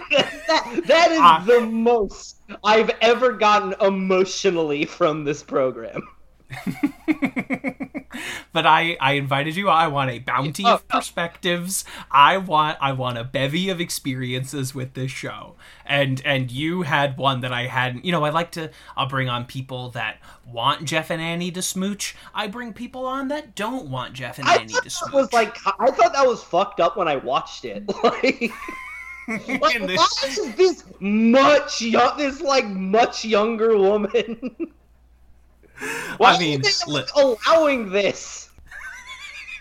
Like, you mean their peers? Why are their peers allowing this to... Sincerely, why is Britta allowing this? Surely this should be, like, big no-no. No, as someone so, like, even loosely socially conscious of power structures as Britta, you'd think she'd be the first to be like, she'd be the first to start age gap discourse. It doesn't come up. No, it doesn't. It's the only person that brings it up really is Jeff himself. He seems to be the only one really conscious of it. Yeah, which, like, and he still kind of goes with it because he's Deadpool, so yeah, he's a monster. I think it fits within his character to be a really gross man. Oh, yeah. I don't intentionally bring on people that are anti-Jeff Annie, but it seems like everyone in my circle that I bring onto this show is like, no, no, thank you, ew. And I'm not doing it on purpose. I want I don't think any Jeff Annie stans are still listening to this podcast, but I'm not doing it on purpose to try and stoke an agenda. I also thought the spoiler alert, the Troy and Britta romance was also very awkward. It didn't come together, and that has like a comparable age gap. Yes. And people have a different reaction to that one, I think, for a number of reasons. I think one of them is that we have a very different relationship to female sexuality that we do to male. Men preying on younger women is like a societal issue, and women preying on younger men. I'm not saying that like it can't also be very manipulative. We just have a very different cultural relationship to it than we do to old men and young women, despite older men and younger women being much, much more commonplace. Right. And yes, much more just systemic. Yeah, absolutely. And they're both tacitly approved. It's just in different ways. Yeah, it's never for the benefit of the women. Often. Right, because if you're the man in either scenario... and this has to do a lot with perspective, right? That conversation of where is the perspective that we're coming from here. And usually the cultural perspective is either you're scoring the hot young chick or you're scoring the hot older lady. And we don't get as much of the female perspective in those relationships. No, we don't. Yeah, and it's a conversation worth having, and a conversation that, honestly, people smarter than you and I can write many, many, words about. And they have lots of conversations. Oh, and certainly they have, and they will continue I'm not sure I'm not sure a Community fan cast is the proper venue to really delve in, especially us. We are not the people to discuss age gap love in media and its relative relationship to gender. But both of these relationships encounter this kind of bizarre scenario because both Donald Glover and Alison Brie are playing like characters about 10 years younger than those actors are. Yes. Right? You know, when Community starts, Alison Brie is almost 30, not almost 20. Yeah. And that kind of it changes the dynamic from like, if it were an actual 18-year-old actor, like a noticeably 18-year-old actor, I do not think they're... You'd go, it's the TV, it's that awful TV phenomena where you look at an 18-year-old and go, why is that middle schooler smoking cigarettes? Whereas the real issue is that we're so used to media teens being 30 years old. You know, how old is the cast of these sexy teens of Riverdale? Like, how old are these actors?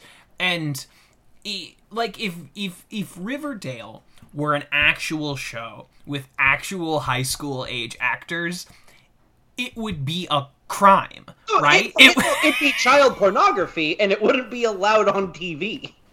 Right, but for some reason, because your brain knows full well that these actors are in their 30s, that, like, you were watching Dylan Sprouse when you were 12, and now he is a grown-up, it creates this very different perspective in your mind subconsciously, as opposed to if it was Joel McHale and an actual 18-year-old.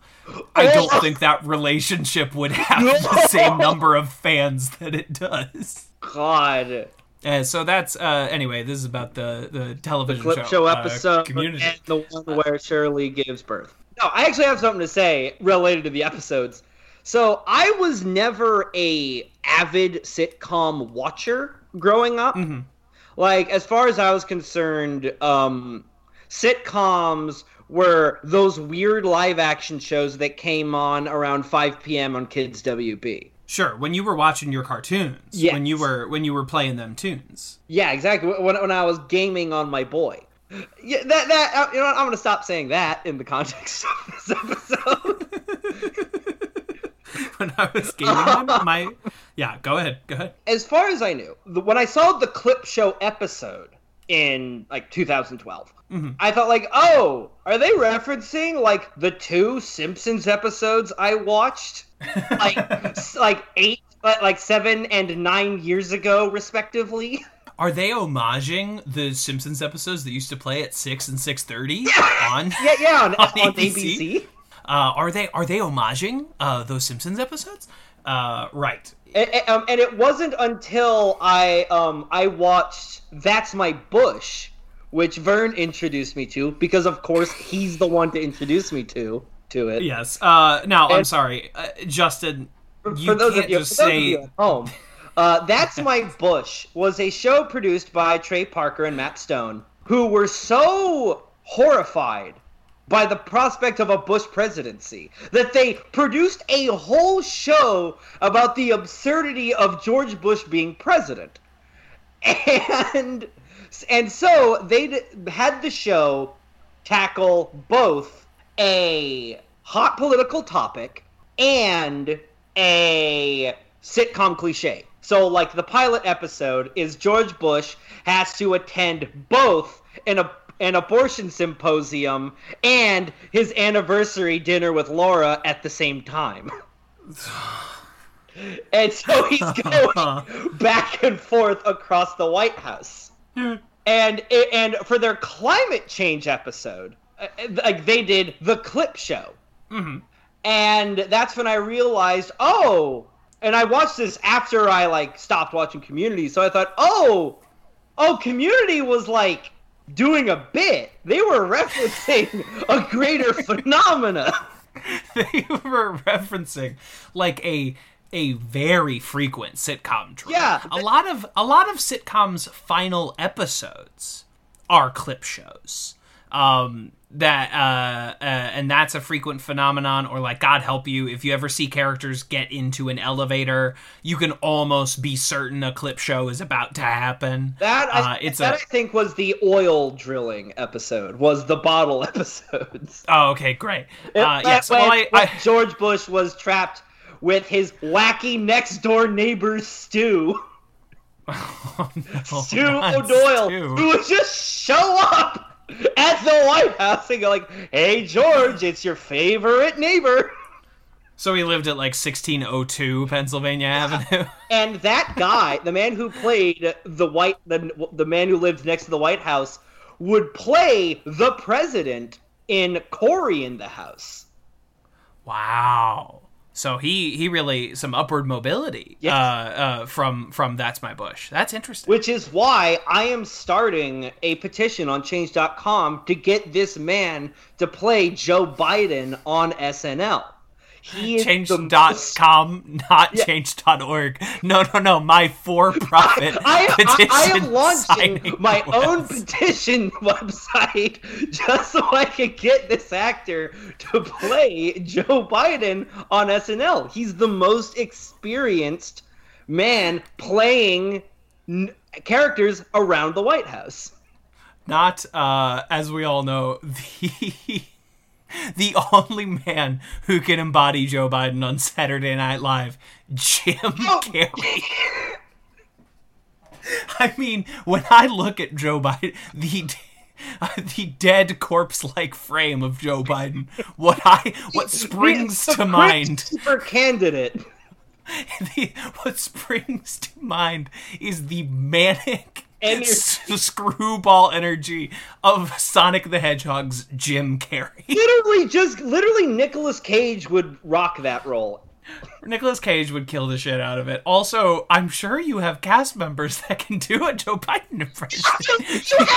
You have a not supporting cast. Right. You have, I'm sure, not a dearth of white males. It's been a little bit since I've watched Saturday Night Live, but like, you're telling me Kyle Mooney can't do Biden? Like, you're telling me Jost can't do Biden? Because I bet you he can. Literally just write them the way Community writes Pierce Hawthorne, and you've got Joe down. He's not hard to write. No. Like, you've pretty much nailed it. So we've almost allocated the entire half-hour interview slot already. And I appreciate you going back and explaining for our listeners That's My Bush. It's a phenomenon I would hate if we had like skipped over and not re-surmised what That's My Bush was all about. But you know what? This was always going to be weird. It's you and me, and a show you haven't watched in fucking 10 years. Yeah, a show that I don't have an emotional connection to, but I liked doing this shit with you, so of course I was going to come on. I appreciate that. I mean, you'd seen it. I'm eventually going to rope Vern into this. Vern doesn't fucking care about this show, but I'll figure out a good episode to get him in on. It will go pretty much the same way. That's what I'm thinking, exactly. That's what I expected when we sat down. It was not an in-depth critical... more esoteric sitcom. 100%. That features, I don't know, like Gilbert Gottfried, that lasted 6 episodes in 2003. Sure. But he has the director's cut of. Oh, of course. The bonus like DVD set that had 3 unaired episodes of Gilbert Gottfried's sitcom or whatever. We'll somehow talk about the Gilbert Gottfried educational math show Cyber Chase. We'll get there. Yeah. Oh, well, we can talk about that now. I watched that. Yeah, fuck it. I did too. I used to watch it all the time, I think, before school. Because that was a PBS joint. Yes. And that would air randomly throughout the day. And yeah.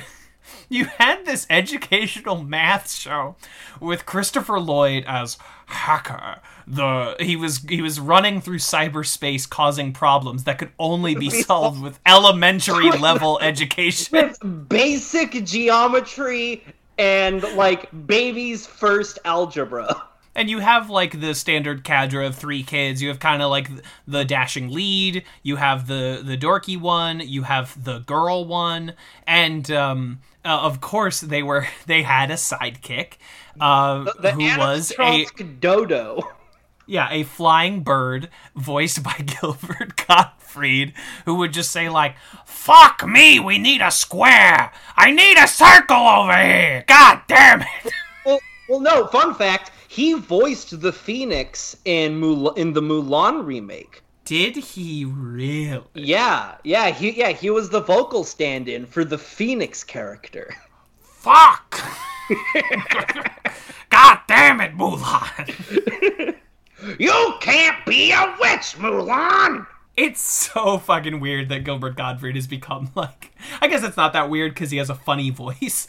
But, like, it's so weird that he's known primarily as a children's entertainer, where if you listen to anything he says, not in a... actual career. I actually was, when I was in college during my horrible depression, I was in a really... I enjoyed... It was the one thing I actually enjoyed in college, but it was a sketch comedy troupe, and we hated the improv troupe. Oh, the dreaded improv troupe. Yeah. And you would have these battles where you'd line up and you'd snap at each other and do little dances. And every year, they do the 24 hours of improv show, where they, allot hour installments, and they just do improv. So, aren't you glad our college improv troupe never had the stick-to-itiveness to do something like that? Yeah, no, it was never funny. So, in order to make fun of them, we did 24 hours of Aristocrats, where we just tried as long as we could to keep one Aristocrats joke going. And I think we went into like 4 straight hours before we just got bored, but there were people watching us. Oh. It literally, we reached the point where we realized that the bit was too much work to be worth the insult. Doing a 4-hour Aristocrats joke to own the libs. Publicly embarrassing myself in front of the whole school to own the libs. I never bothered remembering what it was. I only just knew, like, oh, we're gonna, like, talk shit to the and we were the aggressors. That one was shitty. We were the people who would come to their shows like sharing a handle and heckle. Sure. No, we had a tradition called Handle Thursdays, where after the writing workshop, like table readings, we'd then go to one of the seniors' off-campus houses and then drink as much of a handle we could of like whiskey in one night. You were the mean improv troupe. No. Or you were the mean sketch comedy troupe. You were the mean sketch comedy. We actually thought about our shitty jokes. Right. We didn't have the excuse of making them up on the spot. That's what I was saying. It's almost worse. Like, it's certainly more embarrassing. Bad sketch comedy is harder to recover from than bad improv. Yeah. Because if it's bad improv, it's like, okay, you just couldn't think of anything. You had an off night or whatever. If it's bad sketch, it's like, you thought about this. You had time to realize this was a bad idea. You wrote this? You memorized it? You made the necessary props and costumes? You burned all the right tracks to a blank CD so that it could be played at the appropriate moments? Hey. We had an 8 gigabyte USB drive, thank you. Wow. Well, I can't be mad. The height of technology in 2012. I think we've covered it. I think we've done it. Thank you for joining me. I guess anything you want to plug, bud? You can catch me on Jive Action Nerds with Kevin. You can catch me on Puffin Publishing Podcast with Kevin. You can also catch me on Movies with Babies with Vern and Kevin. Oh, I forgot. Yeah, I forgot. I was like, there's something else Justin does on this feed. Not forgetting fucking Movies for Babies. Every once a month we talk for 2.5 hours about some fucking movie. We talk about a movie longer than the actual movie. Guaranteed. We didn't talk about Dinotopia longer than Dinotopia, and I admire our restraint. We could have gone for it, though. We could have. I think we could have, without that naysayer Vern who's trying to tell us Dinotopia was bad. Let's all get a handle, drive to his house, and yell at him.